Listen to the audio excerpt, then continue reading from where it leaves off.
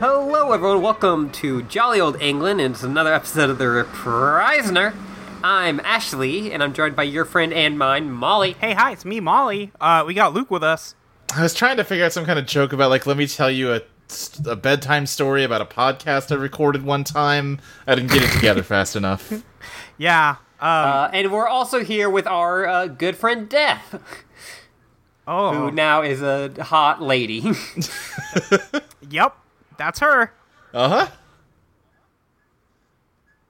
Wrong podcast. You're thinking of Eidolon. Right. Yeah. Oh, yes, sorry. Yeah. What are you talking about? The hot lady? The And that one is best podcast Luck, on our not network. Death. Yeah, same thing. Yeah, anyway, hey, everybody. We are almost done with the show. We are. Want to do this housekeeping up top so I don't forget it. We are watching episode 15 right now. Obviously, you know this because you're listening to this podcast. But next week, we will be covering both halves of the finale, so episodes 16 and 17. So if you're watching along, we will be talking about both of those. Don't get mixed up. Double-decker episode. Double-decker episode. To honor the buses of this show's native land. Mm-hmm. Yep. Mm-hmm. Yeah, so that's that. Luke, what you been up to this week? What have I been up to this week? Oh, right, Infinity Train is back. That show still fucking rules. Yeah, their I need to third watch season? all of that show. Yeah, they're doing season 3 of Infinity Train. The way that show approaches, like, doing new seasons is great, because it's always just, here is a character from one episode of the previous season, and now just the entire season is about them, and the characters from last time just aren't part of the story anymore. Like, we saw them. Their story's over. Cool. Yeah. Like, in season 1, there's an episode where, like, the teen girl protagonist, like, meets her own reflection. It's like a world where, like, her reflection in the mirror comes to life and doesn't want to be her reflection anymore. And she's like, alright, I'll set you free. And that's just how that episode ends. And then season 2 starts, and now her reflection is the main character of the show. Oh. Yeah. And then during that season, there is one episode where they meet, like, a gang of, like, fascist teenagers. And now it's a show about the fascist teenagers getting their shit ruined and having to learn to stop being little fascist shitheads. Okay. So, good show. I like it. Yeah. Yeah, every time I've talked to you about it is usually when you telling me to watch it, which I still should do. Yeah. Or you saying, I don't know if they need to make a second season to this, and then going, well, the second season they made was great, Yeah, so... like, season 1 felt like a totally self-contained story. Like, yeah, they really don't... I mean, I'll watch more, I guess, but they're done. And then I watched season 2, like, oh, no, this is just, like... For as much as I like season 1, this is way better. But now they're definitely done. They really don't need to make more of this. And then, as soon as they said what season 3 was gonna be about, I'm like, oh, okay, fuck me. You guys are smarter than I am. Clearly you know how to make a good TV show. But now I'm sure they're totally done, and they don't need to make another one. Yeah. I did see the showrunner of it on Twitter being like, hey, we all really want to keep making Infinity Train, like, indefinitely, but people For need infinity. to... People please need to watch it, or else they're not going to hire us to do anymore. Yeah. Because now it's all on HBO Max and not on TV. Oh. Yeah. But here's what I'm going to say. By the time people are listening to this, the end of the season will go up on HBO Max the following Thursday. Get the fucking free trial, binge watch Infinity Train, and then cancel your subscription. Give them the viewership numbers. Yeah. Doesn't cost any money. Just do it. It's so good. Yeah. What else did I do? I mean, I've been playing more Bloodborne, but we've talked about Bloodborne enough, I think. You're at the end of the DLC. I'm basically at the end of the game completely. Yeah. Like, I'm on the last boss of the DLC. I could go fight the last boss of the main game, or I could go fight, like, the secret super hard boss in the church. The fucking, what's her name, Ebrietas? I don't know about that one. She's the one, you know, like, that garden that's full of aliens that you fight? Yeah. And then, once you're done there, you can, like, break a window and go in, and there's, like, was that a secret? Yeah. Oh, okay. Okay, yeah. She sucks, so you're good having missed her. No, I found her and I won. Oh, all right. Well, That's why I didn't think it was a secret. I thought it was obvious. I mean, she's off. Like, that part's not part of the critical path or anything. You have to find a like secret key in kind of a weird spot and then break a random window. That's fair. Like, yeah. I beat her when I played that game in like 2015 or whatever, but I remember just fucking tearing my hair out over it. So I haven't tried her yet. Yeah. You're good at it now, though. I'm better at it, and also I've played the DLC, so my level's way higher than it would have been when I tried this last time. DLC's pain in the ass. DLC's hard. It's hard. At the end of it, I fought the cool lady with the swords that she stabs herself with. Yeah, everybody's really horny for her. Yeah, I can see why. Yeah. Well, especially because she's the Garamond is also horny for her, because he made a fucking sex doll based on her. That's true. Yeah. I like that on the wiki it's like, some speculate that the doll might be related to Lady Marie. I'm like, it's the same character model, what the fuck are you doing? I love wiki, like, passive voice. Yeah. Like, we cannot say that something is obviously something unless it is explicitly stated in the fiction. Deductive reasoning is illegal. Yes, absolutely. Okay, at least the wiki I just found for Bloodborne does not actually have that. I feel like I have read that kind of shit about the doll, though. But this is just, the doll's based on Lady Maria, so fair enough. Yeah. Yeah, but I think the main thing I did this week was I finished reading Breaking Dawn, and therefore the entire Twilight Saga. Yeah, congratulations. Thank you. How do you feel? Congratulations. Well, first off, Ashley, you did lie to me. Oh, did I? Yeah, that thing about, like, him just having some sperm left over from when he was human is not true. Oh, I thought it... Well, I lied to myself then, Maybe too. that's what's true in the movies. Maybe. But in the book, no. Yeah, I only watched the movies past the first one. That's fair. Yeah, because the finale of the book hinges on them finding a vampire who's had a bunch of kids. Oh, okay. So yeah, in the movies they only had one kid. Yeah. Okay. Yeah. Okay. That book, huh? I don't know. You tell me. Well, all right, Molly. I mean, how much do you know about the world of Twilight? Very little.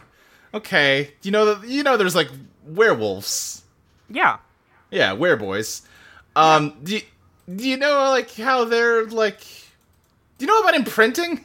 Yeah, I know all the gross shit. Yeah. All right, that's what I was trying to get around to. Okay. If we needed to. Yeah, I know all the gross shit.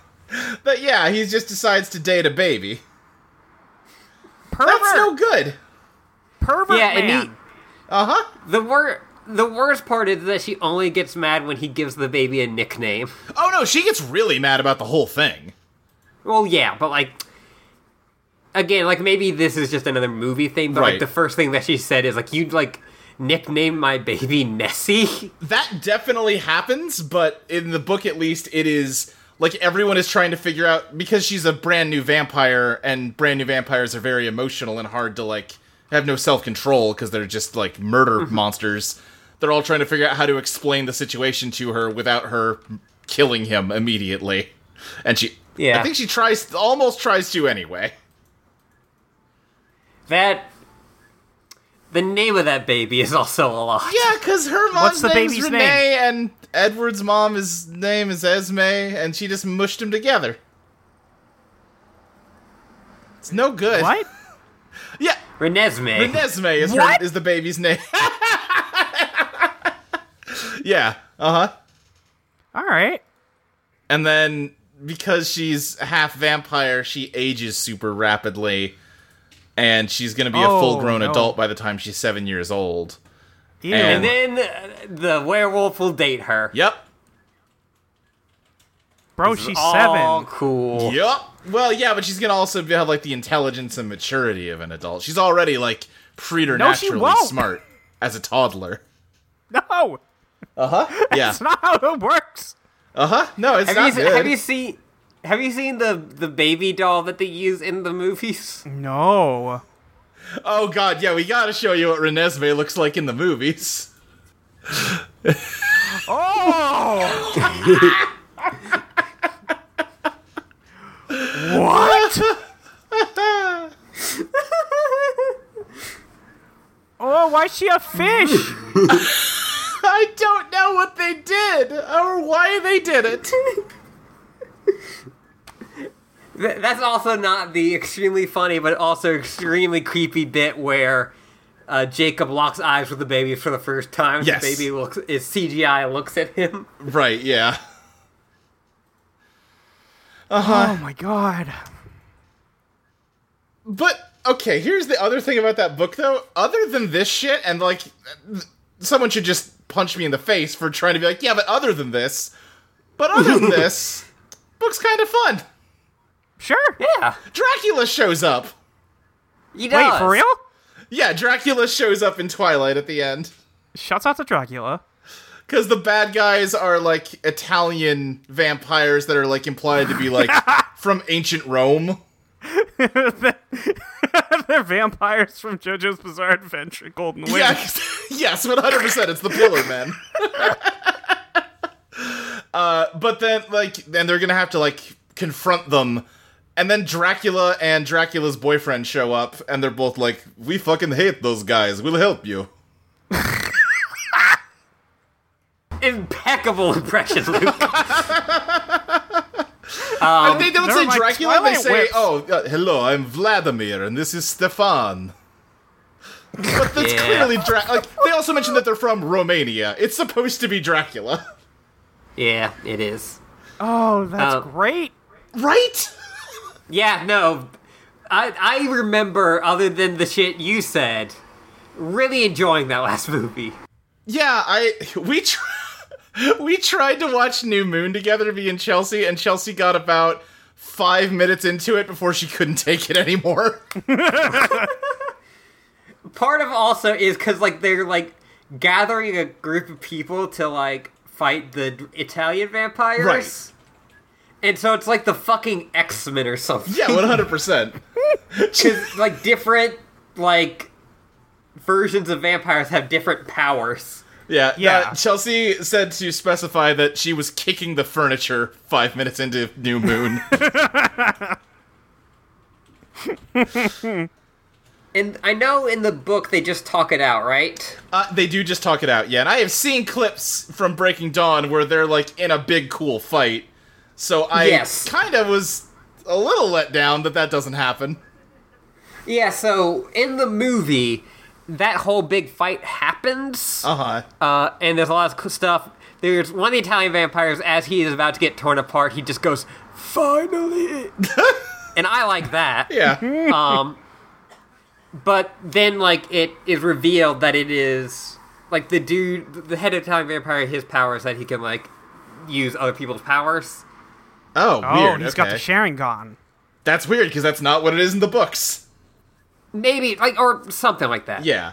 Or maybe it's just Alice's power, and she can, see the future. Oh, what it is, he can read minds, kind of like Edward, so That's he can it. see the future by reading her mind while she's seeing the future. Yes, and so that's what happens, and it shows that no matter, that whole fight happens, and then it zooms out, and it's just all of something that she's showing him, and says, like, listen, even if you try to fuck with us, we are going to kill you. Okay. See, yeah, the book ends with Alice, like, left, and they're like, oh no, she's abandoned us because she saw the future and saw that we couldn't win, oh no. Yeah. And they gather up all their vampire friends and everything, and it's not gonna matter, they're about to fight, and then Alice shows up and be like, oh hey, here's this kid that is also, like, a human babe vampire hybrid. His dad just goes around fucking people to make more hybrids, so, we didn't break any rules. Bye. And then the Volturi are just like, oh, okay, well. Sorry, Shit. I'm just thinking about a vampire Prius now.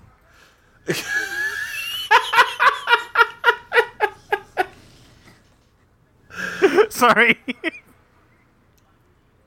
I run on electricity and blood. The Renesmee explains that she can subsist on both blood and food, but all food to her is like gross vegetables. Oh. Yeah, course. Well, Yeah. Sure. You win Great. some, you lose some. Yeah, also, Dakota Fanning plays one of the Italian vampires in the movie. Oh, yeah, she plays Jane, right? The little girl vampire? Yeah. And she does get ripped apart by werewolves in the movie. Bummer. Nice. Well, because Jane's thing is that anyone near her just feels like she can just turn on all the pain receptors in your body, so you just are in agony. I said I've already been there. It's not special. But Bella's thing is that all mental vampire powers don't work on her. So, and that's what turns the tide of the fight and why they, like, don't attack. Because they're like, wait, fuck. Our entire strategy is just have Jane wreck everybody's shit and it doesn't work on her. Fuck, what do we do? Fuck. Bye. We gotta skedaddle out of here. Me when anything goes slightly wrong. Yeah. God. Also, that book has, like... A lot of that book is a birth scene, and it is a gross birth scene. Yeah? Just blood everywhere, all the time. Yeah, that's not great. Yeah. Not enjoyable. Yeah. Because, like, the Renesmee's, like, what do you call it? Like, her placenta is, like, made out of vampire skin, which is described as, like, stone. Oh. And that's just inside her, and that's not good. That seems bad. Yeah, uh-huh. You don't want that coming out ya. Yeah. They have to, like, cut open Bella with vampire teeth, and then cut through that with vampire teeth. Oh, Jesus. And just everybody's bleeding everywhere. Well, just Bella's bleeding everywhere. Yeah. It, like, turns into a horror story for a couple chapters. It sure sounds like it. Yeah. Every time the baby kicks, it, like, breaks her ribs. I believe we discussed that last week. Probably. Yeah. All right. Well, Luke, thank you for the update. You're welcome anytime. This was absolutely delightful. The most delightful accidental segment we've ever done. I'll say, just real quick, I'll run them down. Twilight, I think that book's kind of boring, and I think Edward and Bella both suck. New Moon, they suck even harder. I hate that book. Fuck that book. Yeah. Eclipse, it's like, alright, this is fine. And then Breaking Dawn, it's like, alright, you've decided to start having fun with this story you're writing, so that's cool. Yeah, you'll have to see that. You know, other than the, pedophilia subplot. Right, that's not good. Yeah.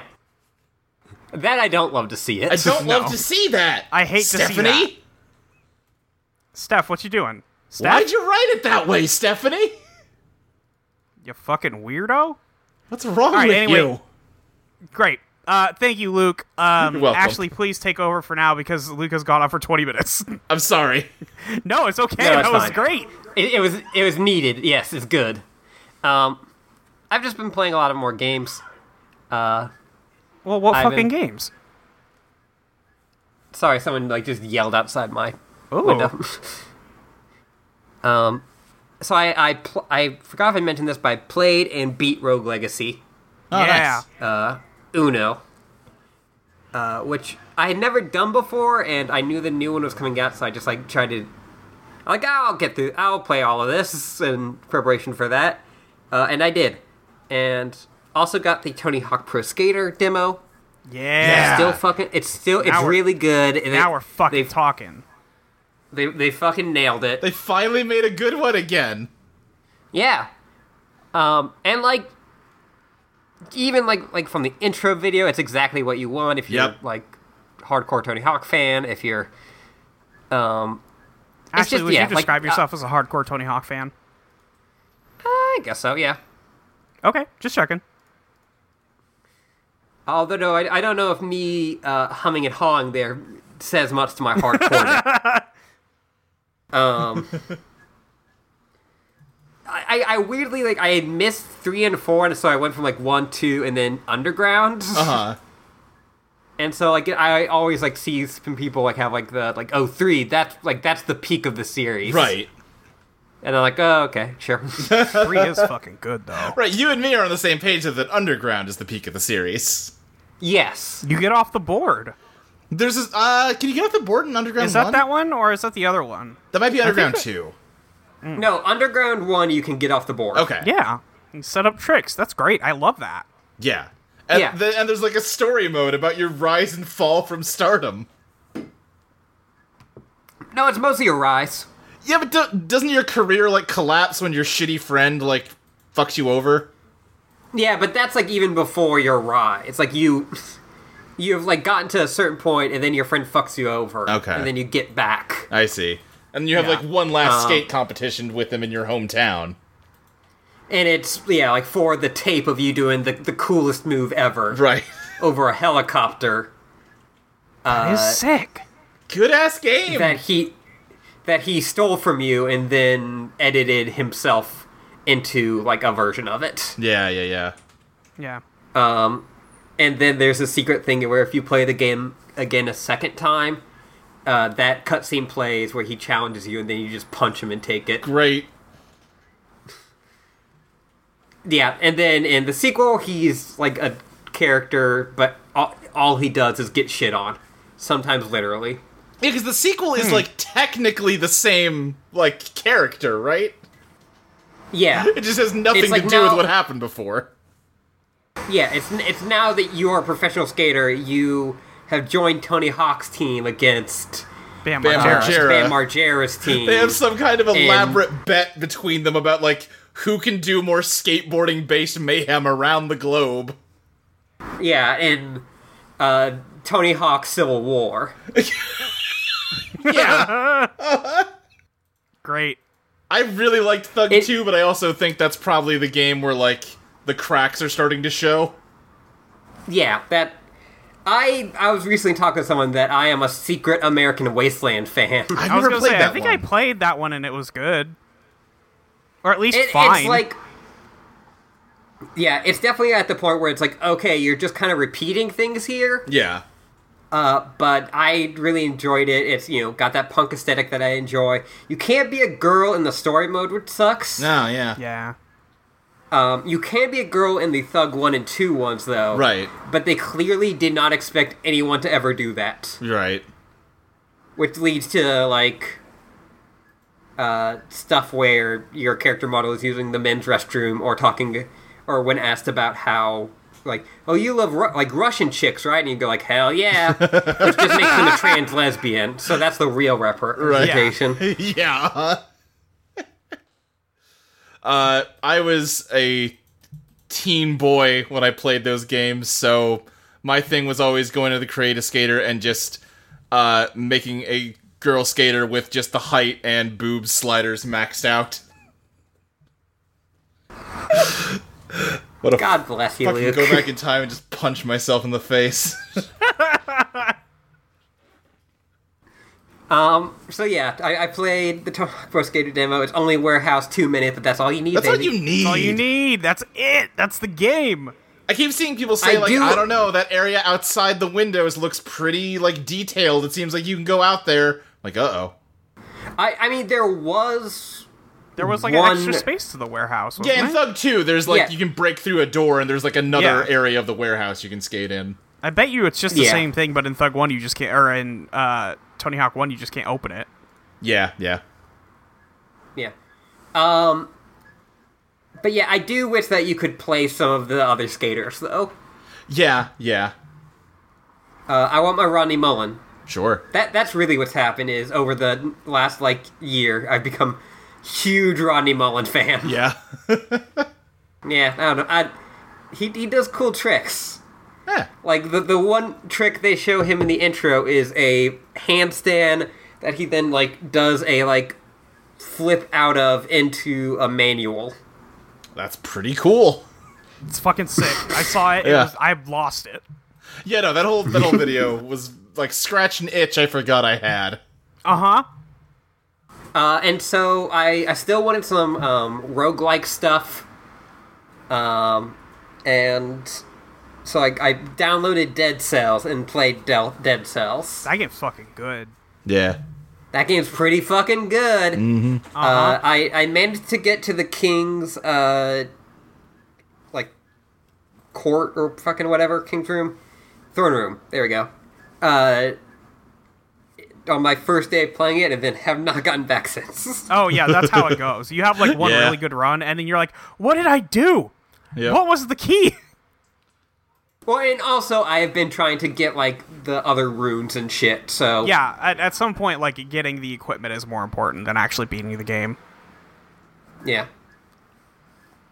But that's really fun. And then Rogue Legacy 2 came out, and so I've started playing some of that.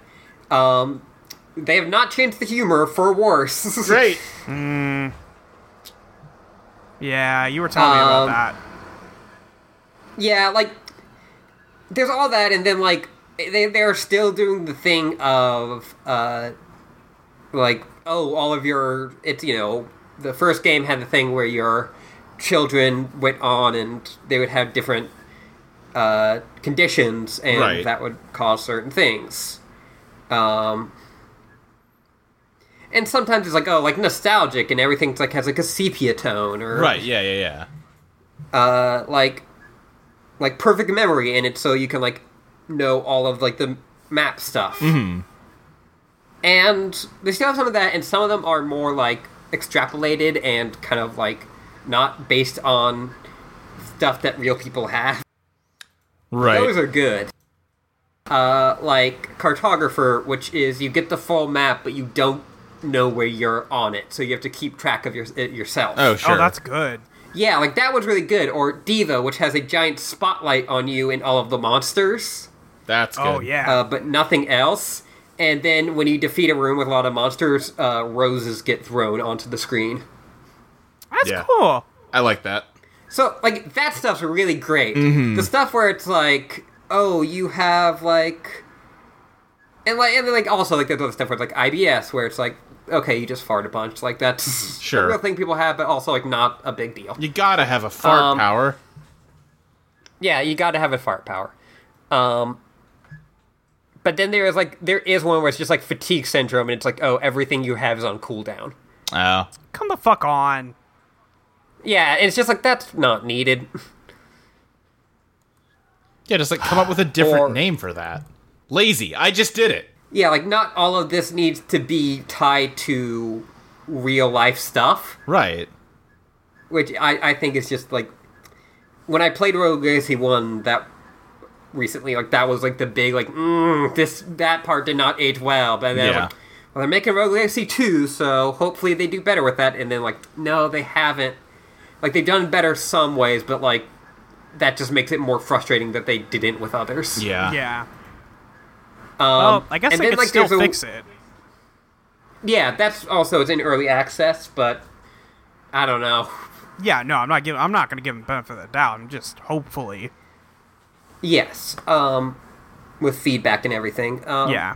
And also there's like a weird communist joke in the beginning that like, and also like healthcare joke. That's weird because like the first thing, the whole upgrade system is you're building your castle, Right. like in the first game, and the first thing you build is the stairs leading up to it, and then that's the universal health stair. Which, okay, dumb pun, sure. Sure. And it means if you like have a certain condition, you get more money from the castle or from the fortress. Okay. Sure, but it's like, oh, you've decided to tax the rich and give to the poor. A contentious decision for sure. And then the thing to upgrade that is like the description is socialism keeps getting worser. It's like, where are you coming from with Yeah. this? Like, what's the it's partly like that, especially that second part's just like not a good joke, but, Right. like, I can't tell like what is like you're saying something or not. Right, yeah. It's fucking weird, but I still like the gameplay. Right, I right. was kind of after like a little bit of a hump of like getting used to all the new stuff that like wasn't in the last one. I am liking it a lot, and it looks great. Yeah. Yeah. Yeah. But yeah, that's basically all I've been doing. Molly, what have you been doing? I have been playing Dragon's Dogma still. I beat that game, and now I'm doing like the post-game stuff. It was a lot shorter than I thought it would be, but like not... It didn't... There's a lot of cool post-game stuff to do, and like I That's still cool. hadn't explored the whole map, so I'm just going around doing that right now, and that's kind of neat. There's some stuff that I'm a little disappointed with in terms of like the world they had built before the end of that game and then what it's like afterwards. I'm like, okay, sure, I guess. I tried to go do the DLC stuff, but it's very hard, so I have to level up first in the main game. But there is still plenty of like, hey, go find the secret boss still left to do, so I'm not lacking for content at this point, which is nice. I gotcha. Otherwise, the game's fucking good. I don't know. I picked up Risk of Rain 2 because that's finally out of early access now, because I wanted to wait for that to happen, so I haven't tried it yet, but I will be. But I watched a bunch of Zeta Gundam. I watched 12 episodes of Zeta Gundam. I'm watching that show. It's good. You could go figure. Gundam. People like that one. People like it. Yeah. It's great. I love the boy and the robot. And Quattro Bagina. It's just the best name. His spoilers for Zeta Gundam that everybody already knows. Char Aznavour changes his name to Quattro Bagina as his disguise, and everybody's like, "Damn, do you know where Char went?" And he's like, "No, I have no idea where Char went." And they're like, "Yeah, we know you're not Char Quattro Bagina." And then some guy in the background later on is like, "Hey, I'm only gonna call you Char because it's your fucking name." And he's like, "Call me Quattro Bagina." It's fucking good. Just that picture of the dude in the hot dog costume, like, listen, we're all trying to find Char. I wish I knew where he was. Yeah, it's great. I am having a great time watching that. It's a good show. And all your faves return from Mobile Suit Gundam, so it's like 7 years later or something. So I see. It's still a lot of the same characters. They're just adults now and not child soldiers. Now they're just adult soldiers or freelance journalists. Yeah, that's pretty much it. Y'all want to talk about The Prisoner? Yeah. Yes. Yeah, God, yes, I do. We watched episode 15, like I said before, The Girl Who Was Death. And we open on somebody turning the page in a picture book. Weird. That probably means nothing. Yeah, that's probably nothing. So we see a cricket match happening. Just some old men playing cricket. Some guy named the Colonel is going for what they refer to as a century, which I assume is just scoring 100 points. I don't know how fucking cricket works. Weird game. Isn't cricket like a game where it can go for like 3 weeks under some conditions? I think it could go on for a long time, yeah. My guess is generally it doesn't, but I don't know. Sure. I don't know anything about cricket. But yeah, so there's a guy, and the referee has a sniper in his bag. And he gets some binoculars out, and he's looking around, and he's looking for someone specific. It's probably this blonde lady with the wild eye makeup. Yeah. Oh, it's so good, though. She's got, like, devil horn, but they're white eye makeup. It is something. And then the guy who is up to bat, the Colonel, the referee is looking at him with the binoculars, and he winks at him. And then he hits one pretty far out behind a tree, and then somebody goes and replaces that ball with a different ball. And it's definitely not dangerous, except for it's a bomb. And the guy pitches the bomb to the Colonel, and he blows up. He's dead now. But like that's what the fuck happens. So the guy pitching, yeah, he does his full run up, and then there's this wild shot like zooming in on his face, and he looks like a fucking crazed man. It's something. It's like over in a second, but it's wild. Yeah, it's really something. It's very intimidating. They just learned what a fisheye is.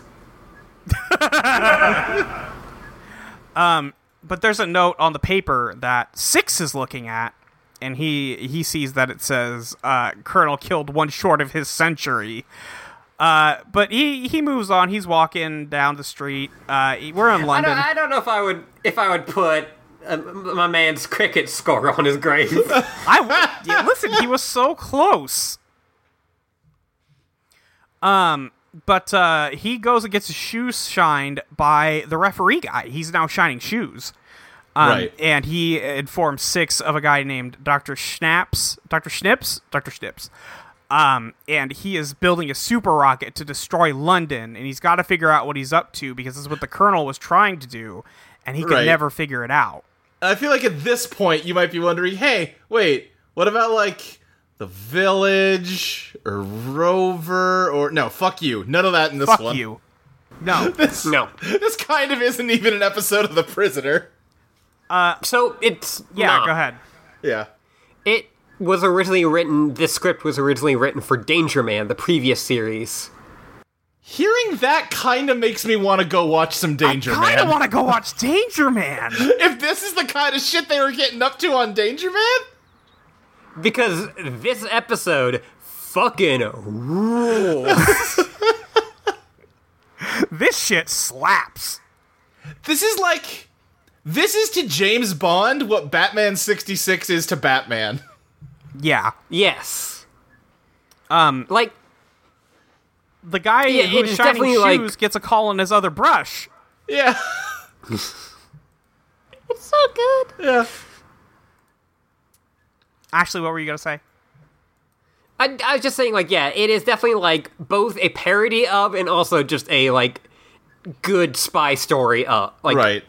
that they're doing. Is it a good spy story? I'm not so sure about that. Yeah.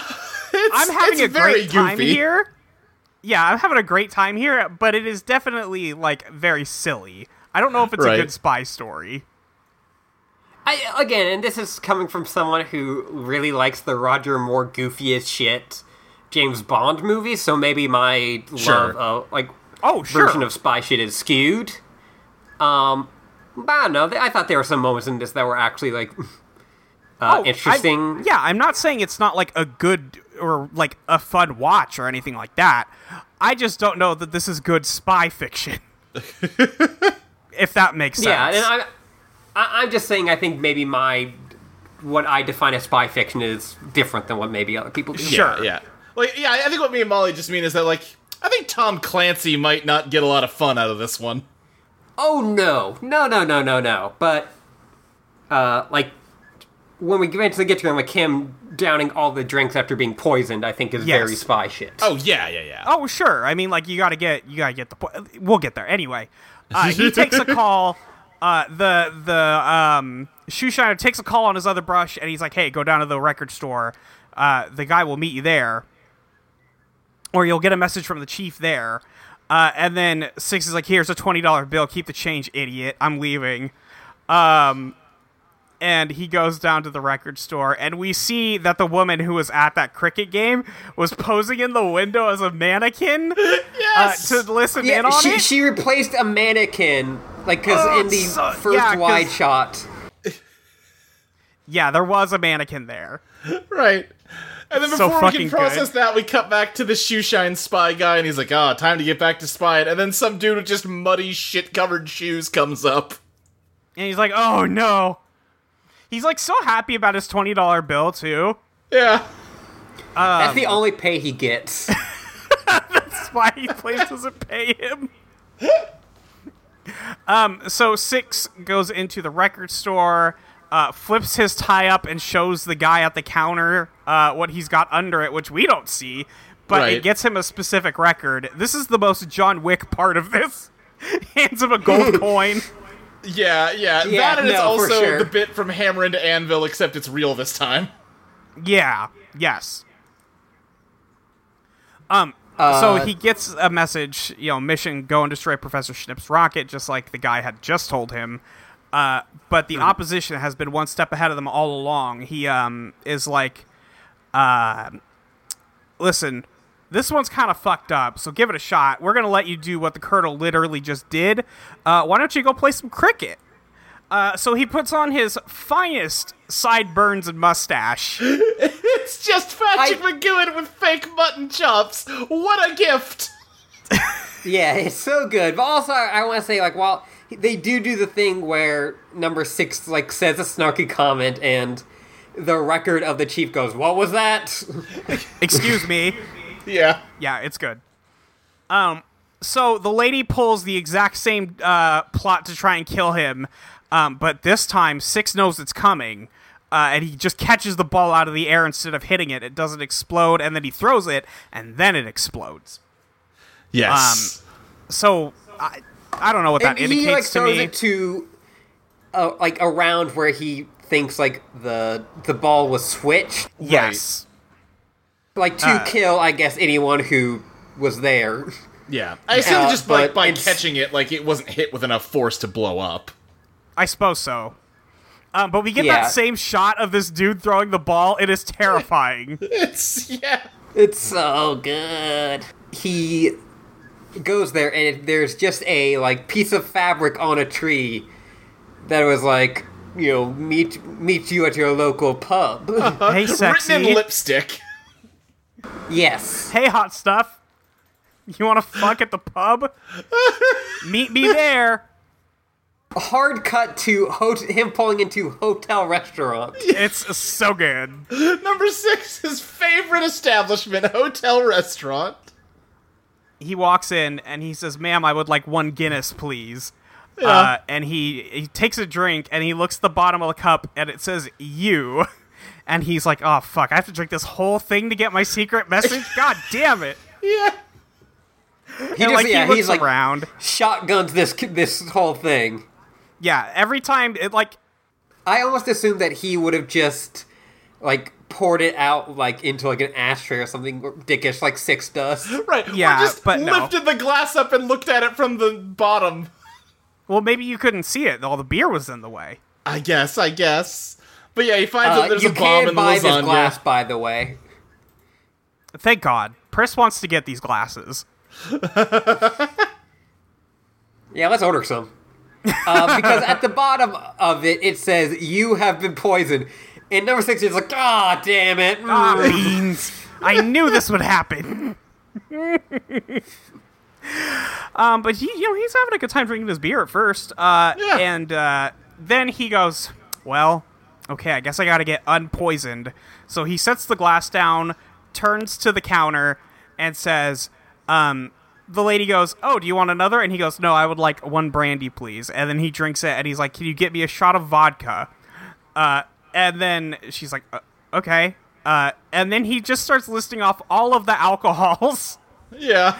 And lines up a good dozen cups after he drinks all of them. And she's like, "You're gonna be sick." And then he's like, "Excuse me, I have to go to the powder up in the little men's room."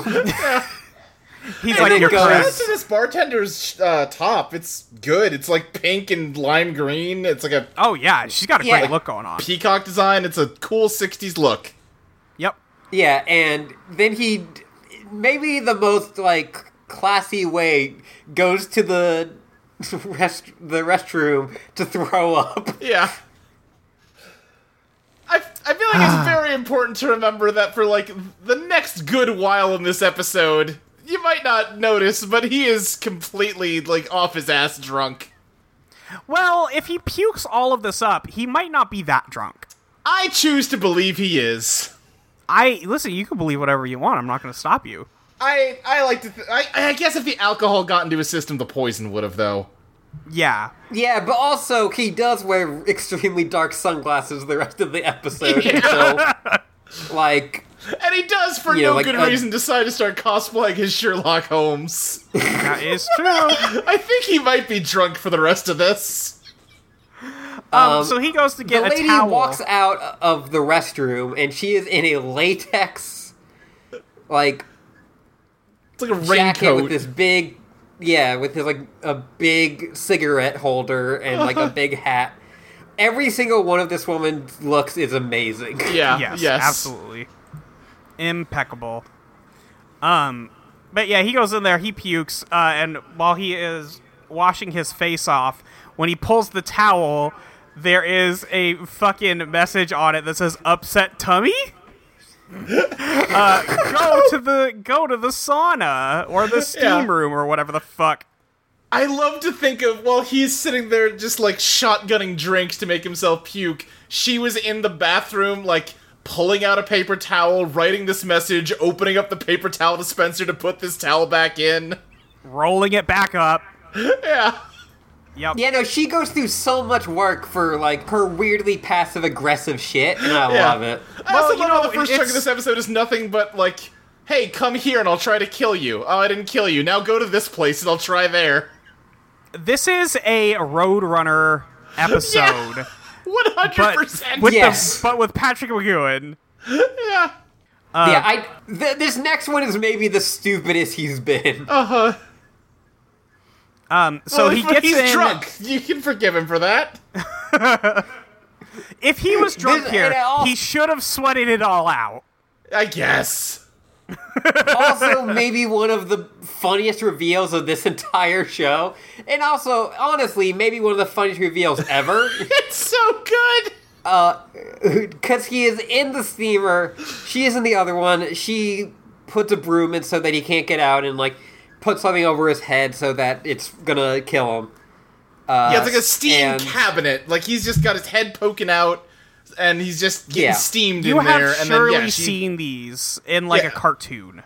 Yeah, Yeah, exactly. I have only known these for murder.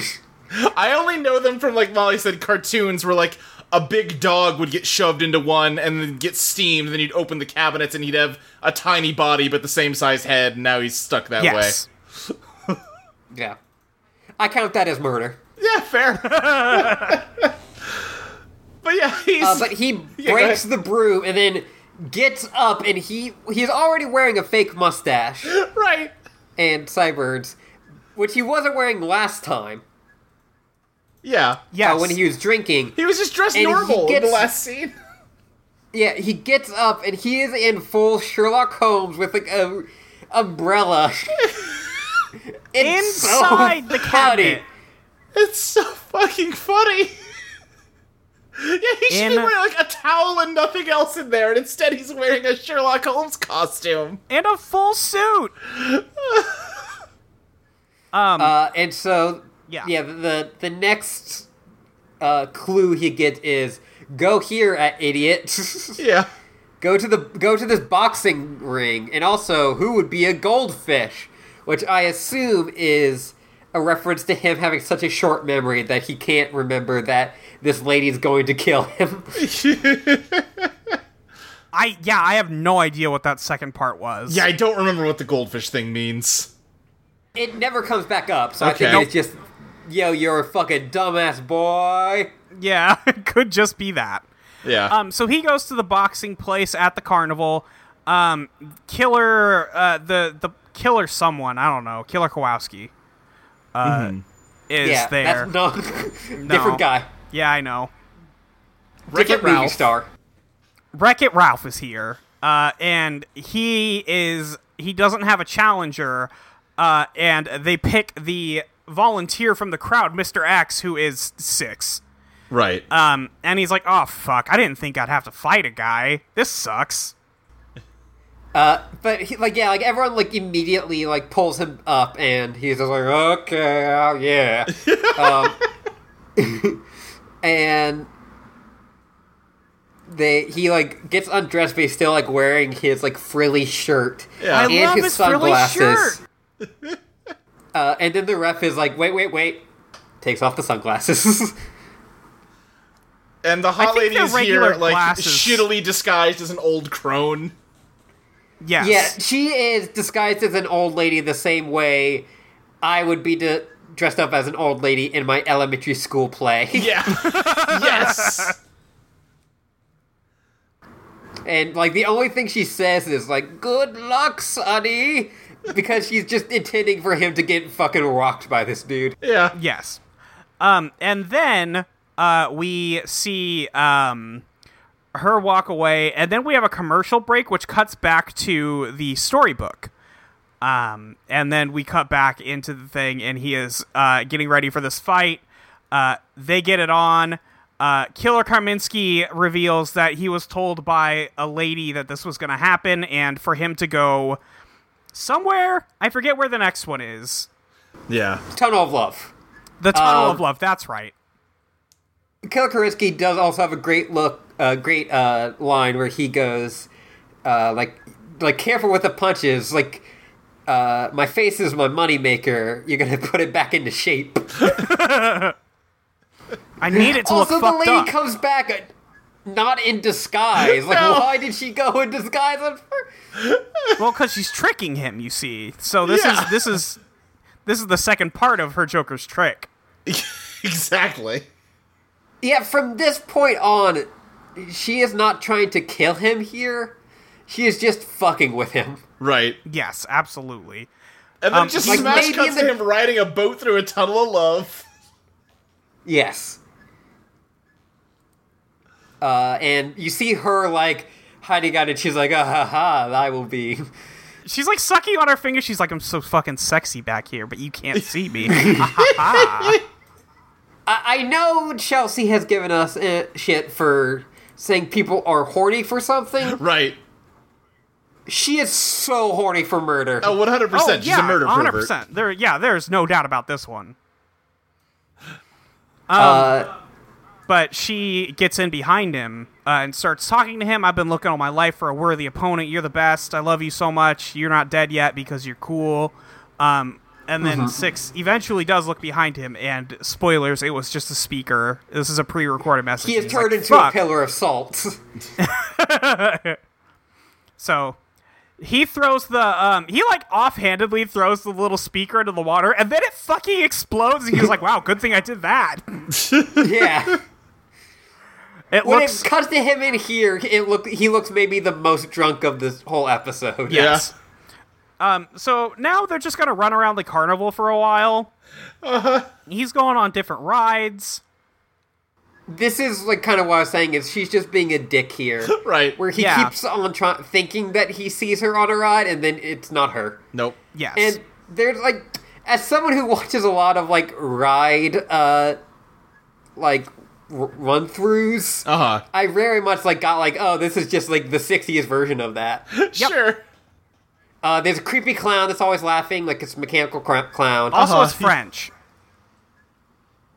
That's a French clown. Oh. I don't know, it just looks French. It's got the look. Whatever, go on, whatever. You're in charge of the episode now. No, Molly, I'm sorry. We're sorry for, not giving you the respect you deserve. Please explain the floor is yours to talk about French clowning. The fucking clown looks French. What do you want from me? That's all I'm saying. He's got the outfit. All right. He's got the weird face paint. You mean clown face paint? Yeah, but I don't. I think that's the issue here. Listen, that's fine. We can leave it. I don't care. I don't want to, though. I want to learn. No. I'm done. It's over. I think the clown looks Hungarian. All right, asshole. The back projected clip of Six riding a water ride is maybe the funniest thing. I know I've said that like 5 times this episode already. Yeah. But it's extremely funny. It's just constant laughs. Yeah, there's they just use so a many bunch insert of shots of them like running in front of a green screen that is stock carnival footage. It's really funny because like in other shots they are like at the carnival clearly. Yeah. But like I was talking to Pris about it when we were watching it. Like they only have carnival shots of him from the back, so when they need to shoot him from the front, it's green screen, or like it's somebody else from the back, and like they put him in the front on the green screen. Yeah. But shit! That's why he's got the mutton chops and the hat and the sunglasses, so they can have a double. Yeah. Oh, that would do it. Yeah. Yeah. That makes sense. But he's on the roller coaster with them, and he like gets up to the lady, and then a guy appears in front of her, and is like, "What are you doing? I'll beat the shit out of you. You talk to my girl." Yeah, no, because at the beginning of this whole sequence, we saw this dude photographing this girl who is dressed exactly like her. Did you recognize this guy? No. Oh, this is the camera dude, right? It's the kid from the cowboy episode. Oh, fuck. Wait, is it really? Uh-huh. Yeah, same actor. Oh. Oh, now that you've said that, I can totally see it. But he's got really dark sunglasses on. Yeah, and he's got a hat, And so a you can hat. see much of his red hair. But yeah, I was reading about it, they were on just a really tight shooting schedule, and they're like, fuck, we need an actor for this scene. But, hey, cowboy actor guy, you were okay in that episode, get over here. Yeah. He's pretty good here, so... Yeah. Yeah. I also extremely find it funny that when he like jumps into this ride that's obviously meant for, snuggling and smooching. Yeah. With the lady, and then when like the ride stops and it goes uncovered, it's a different lady, and she just slaps him. Yeah. Yes, and he he, just, like, like, tips just, his hat. just tips his hat. Thank you, ma'am. Yeah, The milady. cutting in this whole sequence is so rapid and weird. There's, like, sped up footage in some bits. This is a fucking, like, Scooby-Doo chase montage. Yes. Yeah. And then it smash cuts to, like, a Dutch angle of that mechanical clown. It's good. I love all of this. And then there's a car chase. Yeah. And then she just describes how beautiful his corpse will be during the car chase. Oh, yeah. and then- Ashley, explain to me what happens during this car chase. because I was watching this episode, and then it's like at the end, I was like, wait, they never. What the fuck was that? Because I think she might be God. Based on what she does here. She like starts twirling her finger, and then the camera moves, and they're like swinging back and forth. And he's like, "Oh fuck, I'm dizzy. Oh Jesus. Oh beans." She's like turning the footage of Patrick McGowan upside down. It's super weird and great. And he does like a full 360 at one point. Yeah. And he's like acting like he wants to fucking smash in more ways than one. But yeah, like when she does her turn and like he is like going like I'm gonna puke. He's gonna puke. yeah, which also made me think that they were still doing some him being drunk. Sure. Yeah. That's the best argument for it, is that whole scene. Yeah, that's true. That's true. Because unless she, like, gained the power to warp reality, he must just be drunk while he's chasing her. Hard to say whether or not she has. Yeah, you know what? I think both explanations are equally likely. And like for a second I was like, wait, did he get like hypnotized at some point and that's what's happening? Right. Could be that. I don't know. Or is this just a weird thing that they put in? Listen, The Prisoner is an abstract, allegorical show. Sometimes, the mysteries are meant to just be mysteries, and there's no real answer for them. Oh wait, no, she's the moon. That's it. That's why she's got that white helmet. Cracked it. Yeah, exactly. That's right. She looks like Rover. Anyway, they pull up to Witchwood, and there is a No, but like which one? Okay. All right.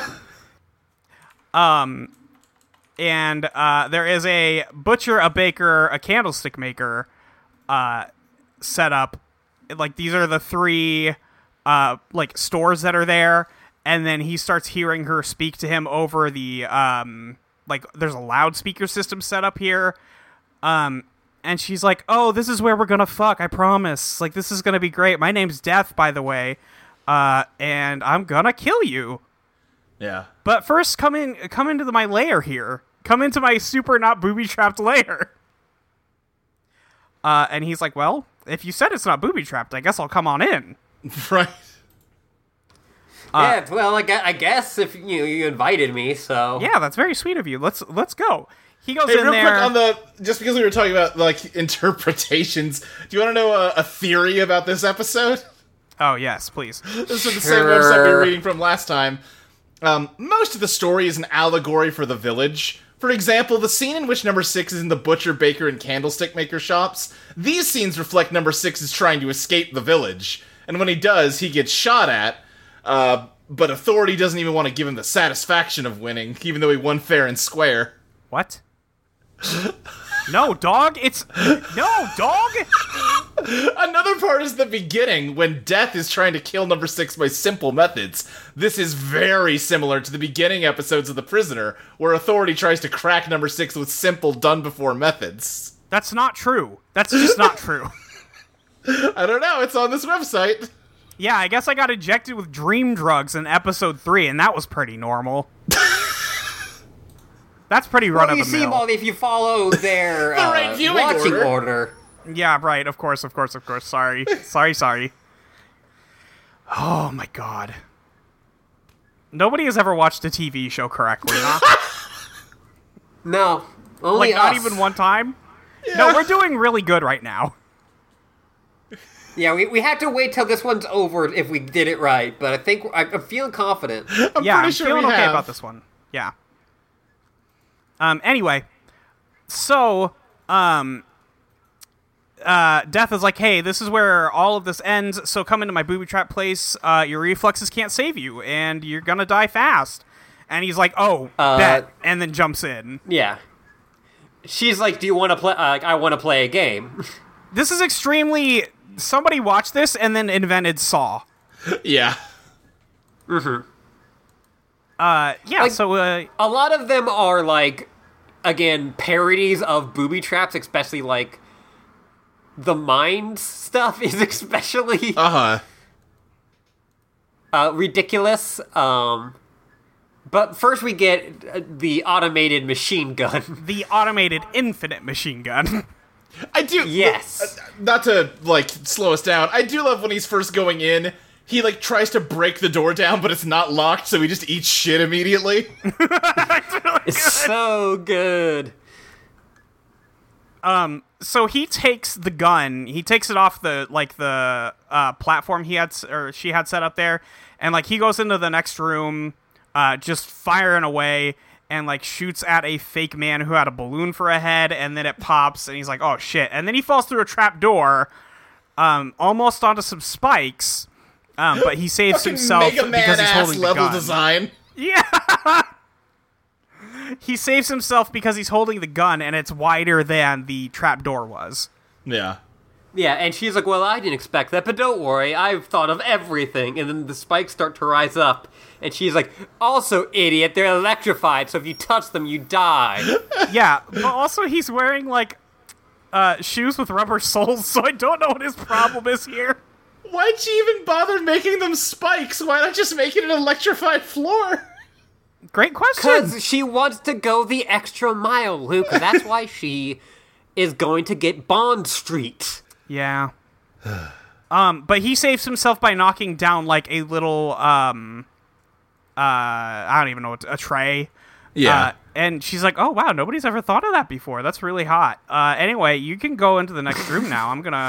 We're gonna fuck once you're in there. And then he starts shooting at the loudspeaker, and she's like, well, that was rude. I don't appreciate... We are not fucking now. I don't like it. Yeah, because there's just a second loudspeaker in the room that she keeps talking Yes. to him through. Yeah, this is definitely the worst escape room of all time. So there are mines all over the floor in this room. And they're all going to explode in 90 seconds after he throws the first test stone to see if he can drop. But then he climbs a very hot pipe to the end of the rest of the hall. And then he goes into the next which does feel room. like the most Saw shit in this. Yes. He has to burn all his fingerprints off. Right. Yeah, like Men in Black. Yeah. So now he's in the candlestick place, but all of these candles are made of cyanide. So it's poisoning the room slowly, and when he goes, okay, I will simply leave the room, a bunch of steel barriers drop, blocking him in. Yeah. And so he's like, okay, well, what if I just blow out all the candles? And she says, if you blow out the candles, they will explode. And he's like, what the fuck? And so he tests this, and sure enough, fucking blows up. It's such a fucking, like, grade school, like, no, I have my power beats your power times infinity. Yep. Oh, it's so good. It's so stupid. One of the trivia facts of this is like, error, like cyanide gas would actually kill you instantly. And I'm like, buddy, you're Shut the do fuck not up. get what they're doing. Shut your entire ass up. So she's like, listen, I got you now. You're going to die in here, and that's just how it is. And your corpse won't even be hurt because you're going to die by cyanide gas poisoning. You're going to be very pretty when you're dead. And he's like, well, I don't like that at all. So what I'm going to do is I'm going to take the bellows that are in here from the blacksmith's place, and then what I'm going to do is I'm going to line up all these candles in front of a wall and blow it the fuck up. And you know what? That works. Yep. That's why you don't give your prisoner bombs. Right. That he can move. So he gets out. It's just I fucking also- the, like, boss in Mario 2 where, like, they throw bombs at you. He just picks them up, throws them back. Yeah, what the Yeah. fuck? I also love that, like, he always has to, like, do one test thing to be like, oh, okay, she's serious. Yeah, he's like, Well, you know, she could be she lying. might You be gotta lying check it about out. the exploding candles. That sounds like bullshit. He's like, I believed everything up until now, but exploding candles, pfft, no. Ah, shit, wait. Well, I don't think he felt like the mines were true. That's why he threw the thing. Right. Yeah, that's true. Because, like, tiny, invisible, but highly explosive mines is also some, like, I'm immune to poison, actually. Right. So he gets outside, but unfortunately, Death is standing up at the top of a tower with a fucking minigun and just starts laying into him. And he goes and hides in a shed that is holding a fucking tractor? Yeah. Like a bulldozer. Bulldozer. Thank you. That's what I'm looking for. So he's like, all right, well, I will simply use the bulldozer to block all the bullets. Also, Death is now Yeah. wearing, like, a World War I German helmet with, like, a spike coming out of it. Yes, and but still all white, like she is always in. Yeah. Yes, all white everything. And earlier on, she says that her father was a genius because her dad's the scientist. Right. But the war ended before he Could blow could up truly London? show his genius. Yeah. And her dad and her are Nazis, right? Probably. No, her dad is just Napoleon. Yes, but she is in like German gear. I think that this episode is a cartoon and you can't, like... You know what? Fair. That's on me. That was me overstepping the boundaries of this show. Right, yeah. Yeah, Ashley, what do you think her death traps represent? All right. Let me send you my very good They Might Be Giants interpretations. That joke's only for me and Luke. Yep, but I liked it. All that So matters she to starts me. throwing stick grenades at him. She's doing it very sexily, so don't think that she stopped that. You say sexily, but every time she throws one, she goes, wee! Well, at Yeah. the end, she starts saying "we," but at first she's like, "Ooh, I'm throwing grenades." Ooh. Yeah, true. And then she does start saying "we." You're right. It gets less sexy then. Yeah, like she's just like shooting like mortar shots and grenades. She's just having a ball. Yeah. And then he's like, "Jesus Christ, lady!" And then she gets out a full ass bazooka. Yeah. And then decides, Well, and like, I guess also, I'll just kill him. I forgot that she like was originally gonna throw 3, and then she's like, nah, Yeah, one at a time. better one at a time. Yeah. Yeah, but yeah, she takes out an RPG, blows up the bulldozer, presumably kills him, and then just starts touching up her makeup. That's how death be. We stay in a queen. She's a bad bitch. I want a lady called Death fan cam.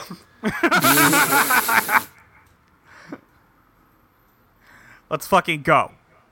So she leaves. She like looks at the wreck and she's like, "Damn, that sucks." Anyway, I'm gonna leave now. And then he comes up from out of the sewer like, "Ah ha ha! I've tricked her." Right, he inexplicably got under a manhole cover before the rocket hit. Yeah. So he starts walking. Also, my favorite part of this is they definitely did explode that thing, and then they put it out because the ground is very wet. Yeah. So he starts stomping off and follows her to a helicopter that she gets into, and unbeknownst to her, he jumps on the back and is like, I'm going to take this seat on the ride. And she takes him all the way to the base, which is a lighthouse out in the middle of fucking nowhere. In my version of this is when he gets sober. Okay, sure. And also, basically, this entire episode has been her being one step ahead and him getting out of it at the last second. And now he has finally gotten one up on her. Yeah. And been ahead, and now he will just continuing to get be one step ahead. Uh-huh. Well, because she considers him a non-entity now. Right. As far as everybody's concerned, he's dead. This helicopter definitely lands in the same field where they were playing cricket earlier, right? It definitely lands in the same field it took off in, as far as I'm concerned. Yeah, yes. But he follows her to the base, and then he enters BioShock's Columbia.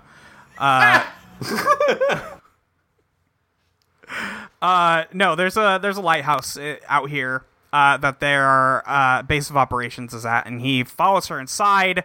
And we meet Napoleon. Yes. Oh no, I'm sorry. He I was a walks little around. worried at this point that the whole sequence with the Death Trap Gauntlet was amazing, but there's a lot of this episode left to go. They might have kind of played their hand early and not really have anywhere to go but down. And I was so foolish to not trust them. You are so wrong. And you know what? I'm glad. We're all glad that you were wrong. Yeah. Because somebody comes around and comes down from the top of this tower wearing a Napoleon outfit. Six knocks his ass out and then takes his Napoleon jacket and is like, I'm Napoleon now. Also, there's a bunch of pictures of Napoleon hung up around this place, and I think, is that Catherine? Sure. I don't know. I don't know. I think it's Genevieve, his daughter, who is. That would make sense. Death. Okay. But yeah, he puts on the Napoleon outfit, and then we cut to the actual Napoleon, who is scolding all the other Napoleons and telling them about his grandmaster plan, and he's like, okay, great, so once we've conquered London, once I blow London up, you guys can have the Chelsea football field, and, we'll move on. He's also doing the thing that, Napoleon and other people do in pictures where they have, their hand tucked into their shirt. Yes. And then he sees that all of his guards are doing it, and he slaps their hands out there. He's like, oh, everybody's doing it now. It's not cool anymore. He's like, stop it. I'm the cool one. It's so good. I love this because, up until now, it's been very silly, but, Death, I guess that's what we're just gonna call her. That's her name. Death is, still... Yeah, that's true. She is, a big, but, still, scary kind of ish villain. Sure. She is threatening, at least. Yes. In a way that, even... It's this has been put... And then, the most cartoonish villain ever. Yeah, Death is a goofy version of a spy fiction villain. Her dad is a Batman villain. Yes. Complete with an army of, costume coordinated thugs. Yes. If if they were wearing just henchmen as a shirt. Goon. Yeah. And then Patrick McGowan definitely kills the guy by dropping him down a manhole. Oh, yeah. After he's knocked him out, just puts him down there face first. That guy's dead. Absolutely. Patty McGruin then plays a game of Hitman. Yes. Because he gets into the armory and he just starts fucking with all the bullets and all of the pipe bombs. Yeah, he just constantly starts knocking out people and throwing them into a big pile. Yes. Starts making a bunch of backfiring guns. We cut back up to Napoleon, and he's like, okay, so we're going to rename Nelson's column to Napoleon's column. We're going to rename the the tower to Napoleon's tower, and then, my little girl here are going to have Bond Street to herself, obviously. And, you guys, you can have the Chelsea Barracks. So everything's tight. This is what the plan is. How do you guys like that? And everybody's like, boo. Also, Death is now in a full powdered wig. Yeah. So fucking good. But apparently they have different, representatives from different countries. Or something. He's like, is the Welsh, Welsh minister here? I think that's just, the henchmen, they each have their gimmick. Right. Oh, that's how they're designated? Yeah. Well, O'Rourke's missing. And he was the Irish guy, obviously. So, they gotta go find him. And they send somebody down to look for him, and he was the guy that Six knocked out originally. So somebody comes down there, and he has to knock them out again while he's working on all these, grenades and stuff. And then we cut back up to regular Napoleon, and he's like, the countdown has started, and then Death taps him on the shoulder and presses the start button and goes, now it's started. And he's like, oh, God, yeah, thank you. I forgot to start the count when I said that I was starting to count. And he's like, as I said, it's still counting. Yeah, it's weird because the prisoner usually, even when it's funny, it doesn't do, out-and-out gags like that. No. This guy has the most incredible body language, the world. This guy, spoilers, he's number 2. He is selling it like nobody's business. Absolutely. Love this man. The whole thing where he's, telling what he's gonna name each of the places. He's, adjusting his thing because it doesn't fit quite right. And, yeah. Yes. Going, well, I guess we'll name this, and obviously this. It's just, he's really funny. Yeah. Yes, he's really good. The guy who is, Six is down there, he's working on all the stuff still, and all the henchmen come down, and they're like, hey, have you seen O'Rourke? And he's like, no, I haven't seen him. And then they're like, oh, fuck, but he had to have come through here. And he's like, yeah, he must have. And then he starts beating them all up. And he just has the 2, grenades, the type of grenades where it's, the wood stick with grenades. the thing on top. Yeah. Yeah. And he just, throws the back end, just hits the dudes. Just bonks them. Uh-huh. Yeah, it is still, extremely comedic fighting. He has, hitting 2 guys' head together. Yes. And then, he goes outside once he's knocked them all down. Everybody gets back up. They all grab a gun from the rack. And then they try to shoot him while he's getting in their speedboat. But he stops, just, casually leans on the railing and just looks up at them. He's like, hey, y'all, what's up? And they shoot, and all the guns backfire, and they're all knocked out. But then when he goes upstairs to try and confront Death and her dad,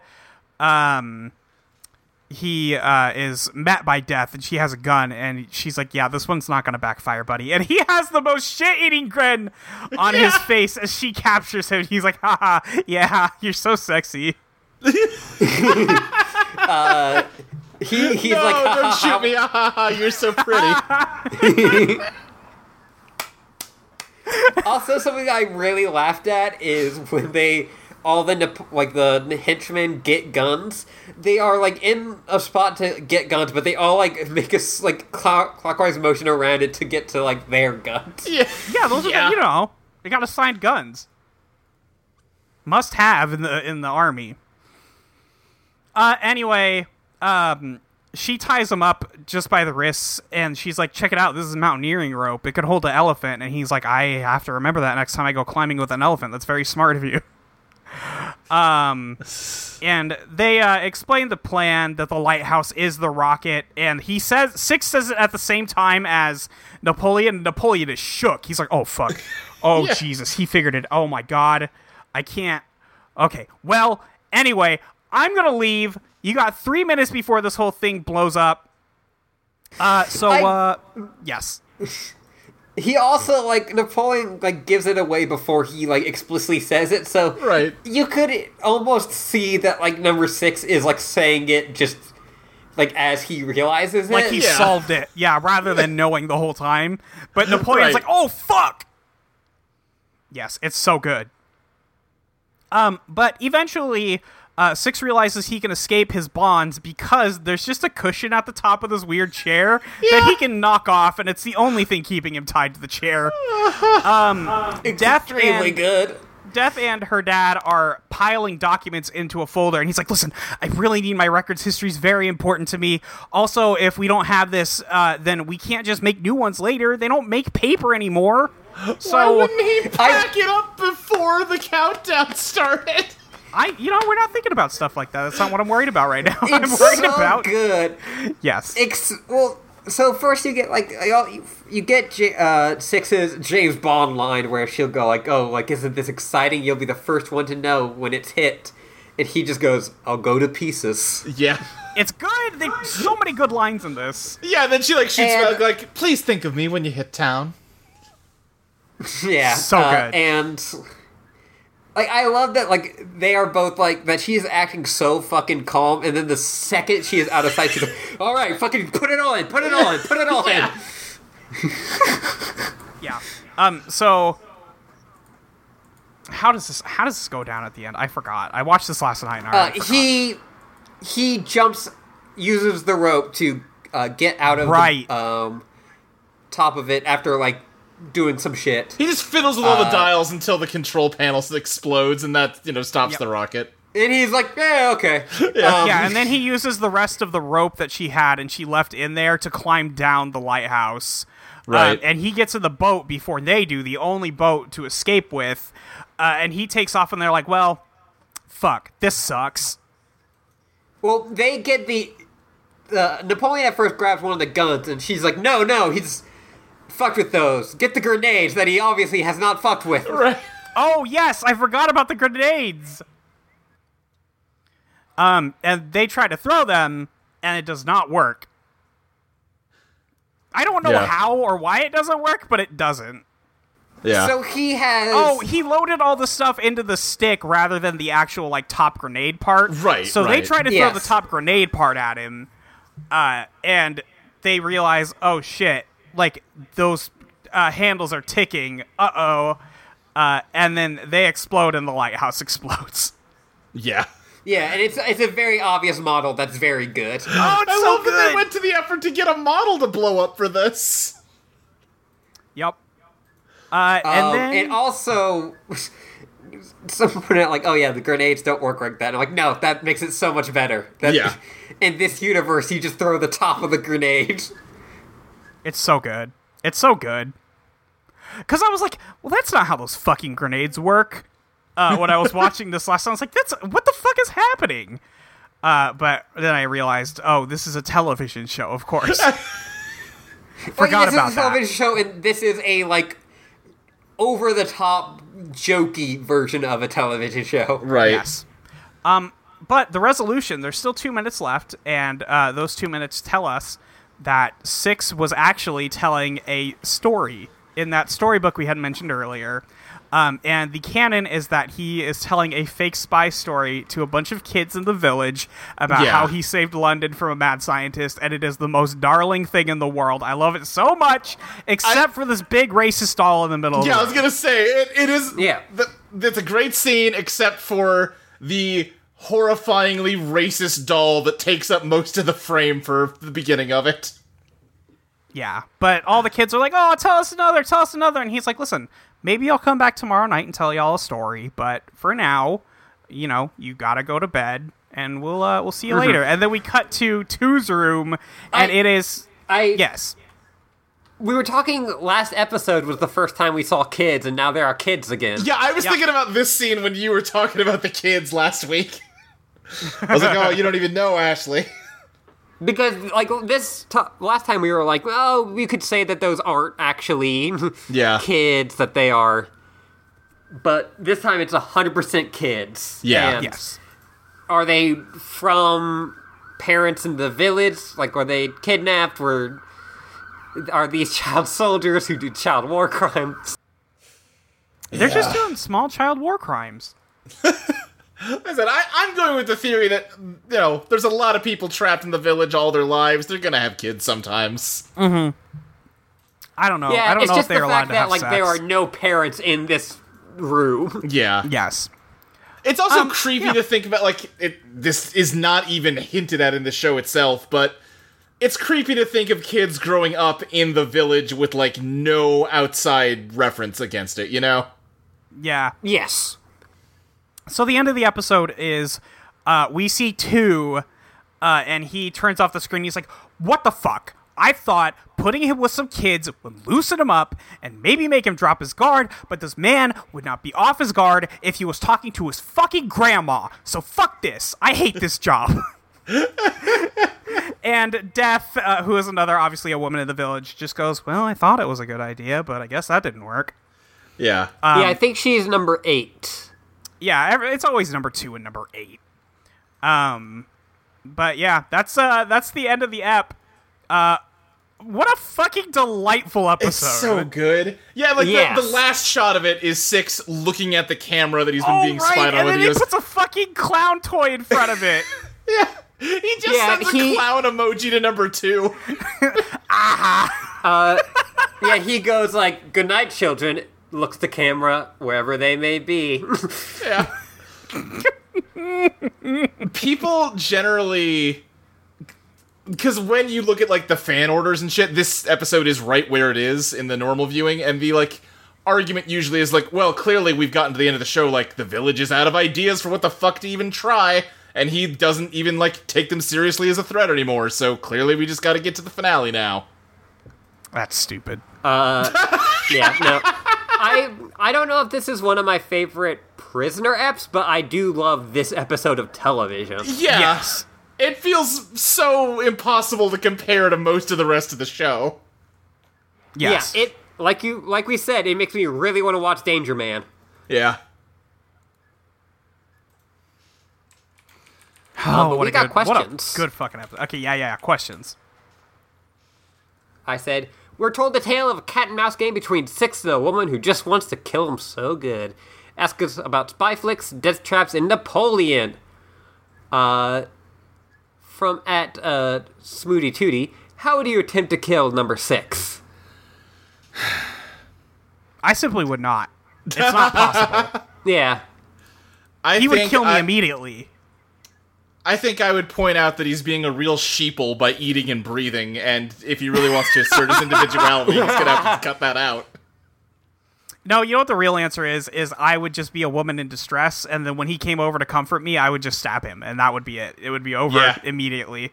Yeah. Because he cannot resist my feminine wiles. Or just, like, do the beer poison thing, but don't tell him he has been poisoned. That's true. He'll just do it. He'll just die. He doesn't care. Guess I'll die. From Positronic Woman, when it comes to parodying spy flicks, how did The Girl Who Was Death compare to Debs? I have not seen Deb, so I'll leave they're this not to even. you. This is not a comparison you could possibly make.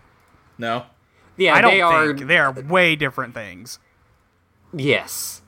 Like they're both spy parodies, but like in such a different way. Mm-hmm. And also Debs is trying to be gay, which the Prisoner has never attempted to, except when it did. Well, yeah. It's never attempted to. That doesn't It's mean never it's attempted never to, it been. just was. Yeah.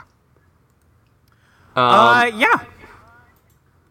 From at Tabletop Gamera, this is probably mostly an Ashley question, but what's your favorite bad spy movie? For everyone else, what sort of death trap would y'all set for 6? I feel like this is different enough from the How Would You Kill number 6 because it's specifically a death trap. Yeah. My death trap would be the same as my plan to kill him, honestly. It's still the same trap. Yeah. Just have a trail of photos of women. Yeah, leading that's all to you a have room. to do. I would just get all of his least favorite people together in a room with him to talk about how much they love eating and breathing. So he'll stop doing it despite them. He's such an individualist. Yeah. And my favorite bad spy movie? That's tough. I probably gotta go for, sorry, I'm actually, thinking way too hard about this. You're fine. You should. I really like Live and Let Die, which is like shitty for like a lot of reasons and like bad for a lot of reasons. But it's just also like so fucking ridiculous. Sure. The bad guy dies to inflation. Now, when you becomes say that, you inflated. gotta be more specific. James Bond, for some reason, had a bullet that was like for sharks, Okay. and it like would make the sharks expand and blow up Okay. by filling them with air. Don't know why that like is such specifically for sharks, Yeah. but he does that, and then he shoots the main bad guy, and it kills him. Great. And also, there's a henchman named Tee-Hee. That's good. All right. Yeah, the main bad guy is named Mr. Big. Yeah, of course. Like Right, Sex yeah, in the yeah. City. Yeah, yeah, exactly. The Bond girl is named Solitaire, and she's a psychic. Okay. Fuck. And well-known dancer and character actor Jeffrey Holder plays Baron Samedi, a voodoo god. Okay. I admit I am struggling to wrap my head around how all of these things fit into a single movie. At one point, James Bond goes to Harlem, and he's, like, tailing a dude, and he, like, is being all sneaky and spy shit, but then they reveal that everyone he has, like, been in contact with is working for Mr. Big. And it's like, fuck yeah. That makes no sense, but rules. Right. So, yeah, that's my... Great. From Lady K. Hirsch, where's Rover been the last few eps? He's tired. We saw Rover. He tied up, he lassoed number 6 last episode. Yep. Oh, right. Yep. He's up in the sky. What do you want from him? He's busy. He's busy regulating the tides. He's also got kids that he's taking care of. He's Yeah. got kids. What are those guys gonna jerk off to if Rover's always out chasing Six around? Those guys just haven't seen a woman in so long that they're like, it's round. Oh. They can just go boy. upstairs. There's lots of women in the village. No, they have to stay there. Yeah. Ain't that always the way? From Saul Amia Lucet, stylish Pickelhaube, the lady is sporting. That's the German World War I hat. Okay. What's your favorite helmet? Favorite helmet? Oh. I do like the Pickelhaube. Just the, like, lone spike. Yeah. It's both very goofy and also kind of cool. Yeah. But also, as people pointed out, and especially in Night in the Woods, like, ain't that a fascist thing? Yeah, that's true. Right. Are there any helmets that aren't fascist things? Like motorcycle helmets. Those are cool. I guess those are cool. Yeah. Like, really, the only helmets I wore are skateboard helmets and bike helmets, and those Right. aren't cool. Yeah. I mean, safety's cool, kids. Wear a helmet, but... Yeah, obviously. Proto Man's helmet in Mega Man has sunglasses built into it, so that's pretty cool. That is pretty cool. That is pretty cool. From At The Dead God Lives, what's your favorite death trap? What kind of death trap are you most likely to survive? Oh. My most Favorite likely to death trap. survive. I like a good spike pit. Spike Sure. pit's good. You know, nothing wrong with a classic. Yeah. I Gotta would play the very hits. easily survive the poisoned beer because I would simply not drink it because I hate beer. I think I could survive the one where, like, the room is, like, the walls are coming in, Uh-huh. because I'm already very thin. Right, There you right. go. They wouldn't Yeah, be able to easy. close tight enough. Yeah. I'm trying to think, what's a death trap I could survive? I'm not, like, very physically apt. Sometimes, like, people, especially when the movies were popular and I was more in, like, film circles, Yeah. people would be like, oh, could you survive the, like, trap from Saw? And I was like, honestly, if I woke up in that situation, I'm like, yeah, I'm dead. I'm just gonna go. Yeah, Like, same. So I have never watched Saw per se, but I've seen a lot of various Saw movies because a kid on the bus would watch them on a portable DVD player, like, in chunks every morning, and I would, like, sit behind them. God. I'm like, well, this is more interesting than everything else on a school bus at 7 a.m., so I guess I'm watching Saw with no volume. And I just remember one fucking trap from one of those movies where it was like, there's a glass, like, platform above this woman's head with a key that she needs on it, and there's, like, a slot to put her arm through. There's 2 slots to reach up and get the key out. And she reaches up, and it turns out to be, like, a severe tire damage, like, you can't pull your arm back out without cutting up your wrist thing. Yep. And her reaction is to then shove her other arm through the other slot and have the exact same thing happen. But I'm like, why? What the fuck are you doing? Well, surely this can't happen a second time. I must have just picked the wrong side. You can just put your hand in the, like, both hands in the same slot to hold the blades down.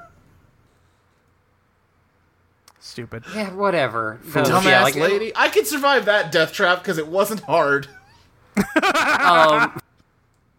The only Saw movie that I don't like horror movies, but like I can appreciate the ideas of horror movies, I guess. Sure, yeah. And the only one I kind of like, that's like a good concept, was the first one. Right. I think the twist in that one's cool. What's the twist? Spoilers for a super old movie that there's like a dead body in the middle of the room the entire thing, and then it turns out the dead body is the killer. Like, he's just not actually dead. He's just there, like, setting up all the traps, like, when they pass out. That is good, yeah.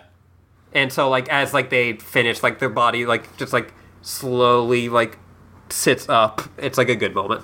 Yeah. That's fucked up. Yeah, it is. From @BookcaseQueen96, do you think those kids were real kids that were either born on the island, brought to the island because they're actually spies, or just robots? What option is the most existentially horrifying? I think the robots is the worst one. The robot angle. I also want to consider child actors. Oh, man. Like, I just want the second he leaves them to be like, oh man, like, you know, hard to work with. One of my favorite, speaking of horror movies, one of my favorite stories of, like, behind-the-scenes film is when the dude who played the clown in It, the titular It. The It. The It. They, like, did a thing where, like, they kept them, like, apart from, like, the kids, and didn't show them what they looked like, so they'd, like, the first reaction would be, like, more real, because movies are dumb. And, he does it, and, like, he's, like, doing his whole big performance. He's, like, yelling in this kid's face, and he's, like, this kid is, like, starting to cry, and, like, just, like, real bad. Yeah. And during this take, and in the back of his mind, the actor is like, oh, fuck, I'm scarring this kid. Like, I am, like, doing damage to him. And then, like, it cuts, and, like, the kid goes, really like your choices for this one. And he's like, alright, fuck off.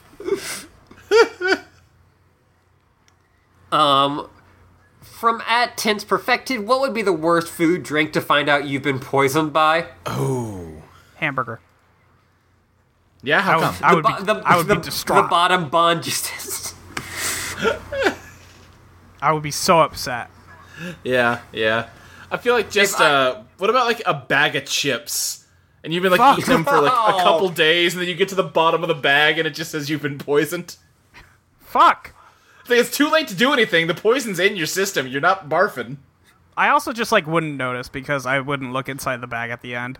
That's true. It'd have to be, like, a very bright color that catches your eye. Yeah.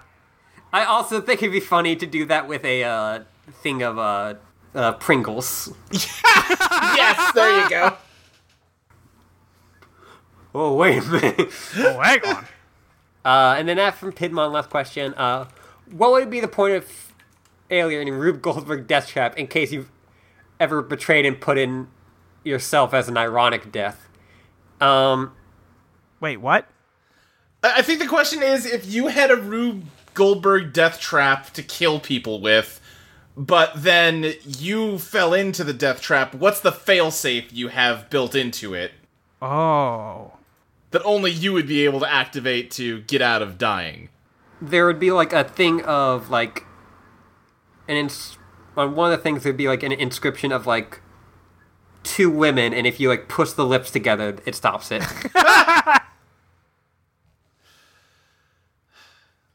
Oh, I don't know. This is so much like to ask of me right now. Right, you have to come up with a death trap and then figure out.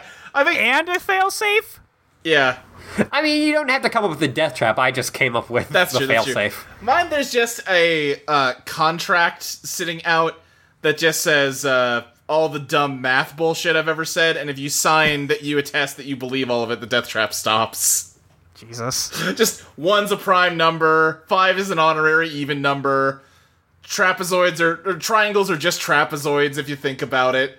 You have to sign off on each of those, and then the death trap just lets you go. I would fucking die. Sorry. Right? Exactly. Yeah, you know the saw thing I just said? Yeah. If I woke up and that was my situation, I'd just die. What I really love is that there are definitely people that listen to this show that don't follow us on Twitter and just heard me spout a bunch of horse shit. Someone just got like super angry right now. Trapezoids are the only 3D, 2D shape. I'm sorry. That doesn't even make any sense. Yeah, it does. Have you ever shut the fuck up once? Nope. Even one time? Never. Anyway, my big death trap is it looks like it's going to make a huge axe like hit you in the face. Uh-huh. And then when it does, the axe just barely misses you, but there's a gun on the top of the axe handle, and it just shoots you. Yeah, that's it for questions. Great. Thank you, everyone. Luke, where can we find you on the internet? You can find me on Twitter at SSJ Speed Racer. You can find other shows I do on audioentropy.com, such as Let's Place or mainly Eidolon Playtest, an actual play podcast that IGM. It is 2 different campaigns releasing on alternating weeks in order to playtest Eidolon Become Your Best Self, a game that me and Molly have made, inspired by Persona and JoJo's Bizarre Adventure. Molly's on one of the campaigns. It's a good time. It's fucking good. It's good as hell. Yeah, Ashley. You can find me at YourLibrarian with an underscore on Twitter and a dash on Tumblr. And you can find me also at heynacackle.com and patreon.com/Ashley Lee Minor. Give Ashley your fucking money. Give Ashley your fucking money. You can find me on Twitter at your friend Molly with YER. You can find me at audioentropy.com. You can find me at ineedmayo.com. New Amory score out now. Come get your mayo. Shit. Yep, it's out there. We managed to record an ep because M had taken a week off podcasting. I was like, perfect, Jackson's free. So we put that out. Enjoy. It's a very good episode, I promise. And Journal Update is also on the Abnormal Mapping Network, where my partner Nora and I talk about games that heavily involve player choice as the mechanism. So please give that a listen. We're going to be recording for Dishonored 2 this week or next week, probably, actually. So if you send anything to journalupdated@gmail.com, we will answer your questions. And you can send us about anything. It doesn't have to be about Dishonored 2, but you should ask us about Dishonored 2.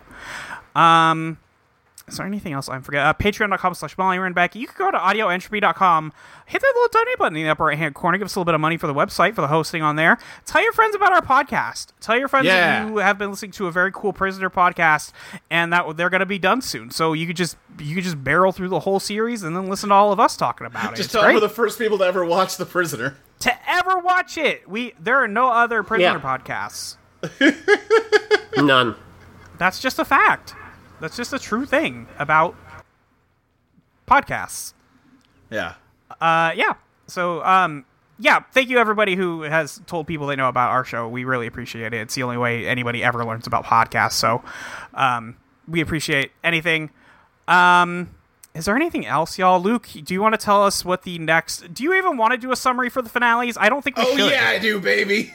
Okay, Luke does. Trust me, I can't spoil you on what's about to happen. Okay.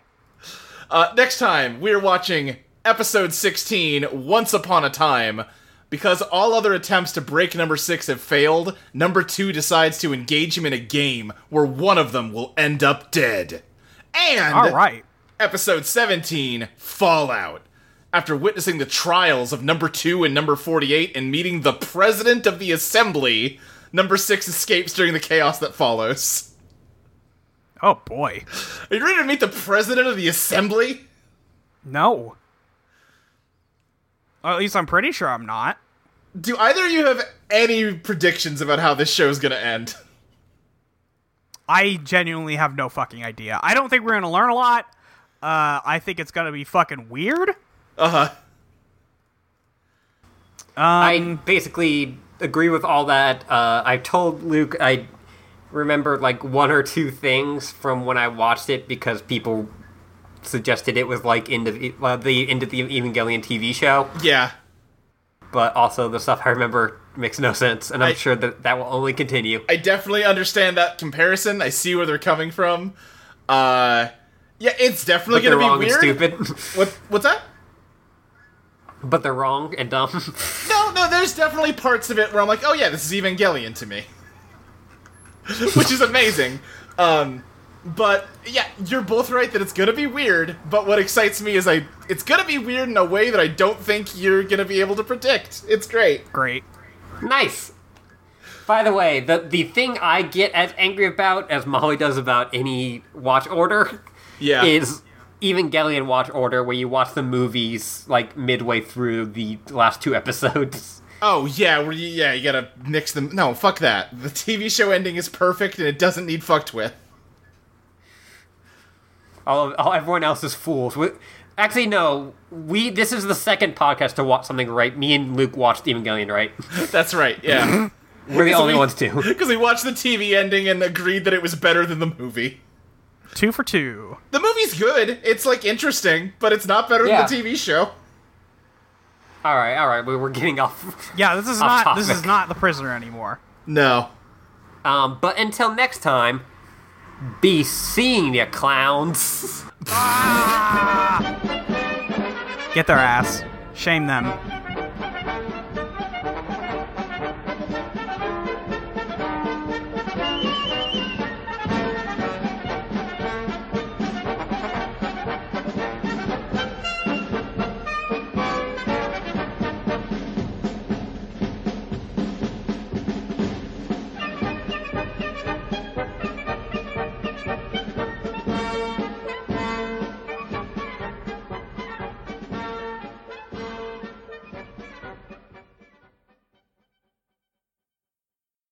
Are the clowns French, though?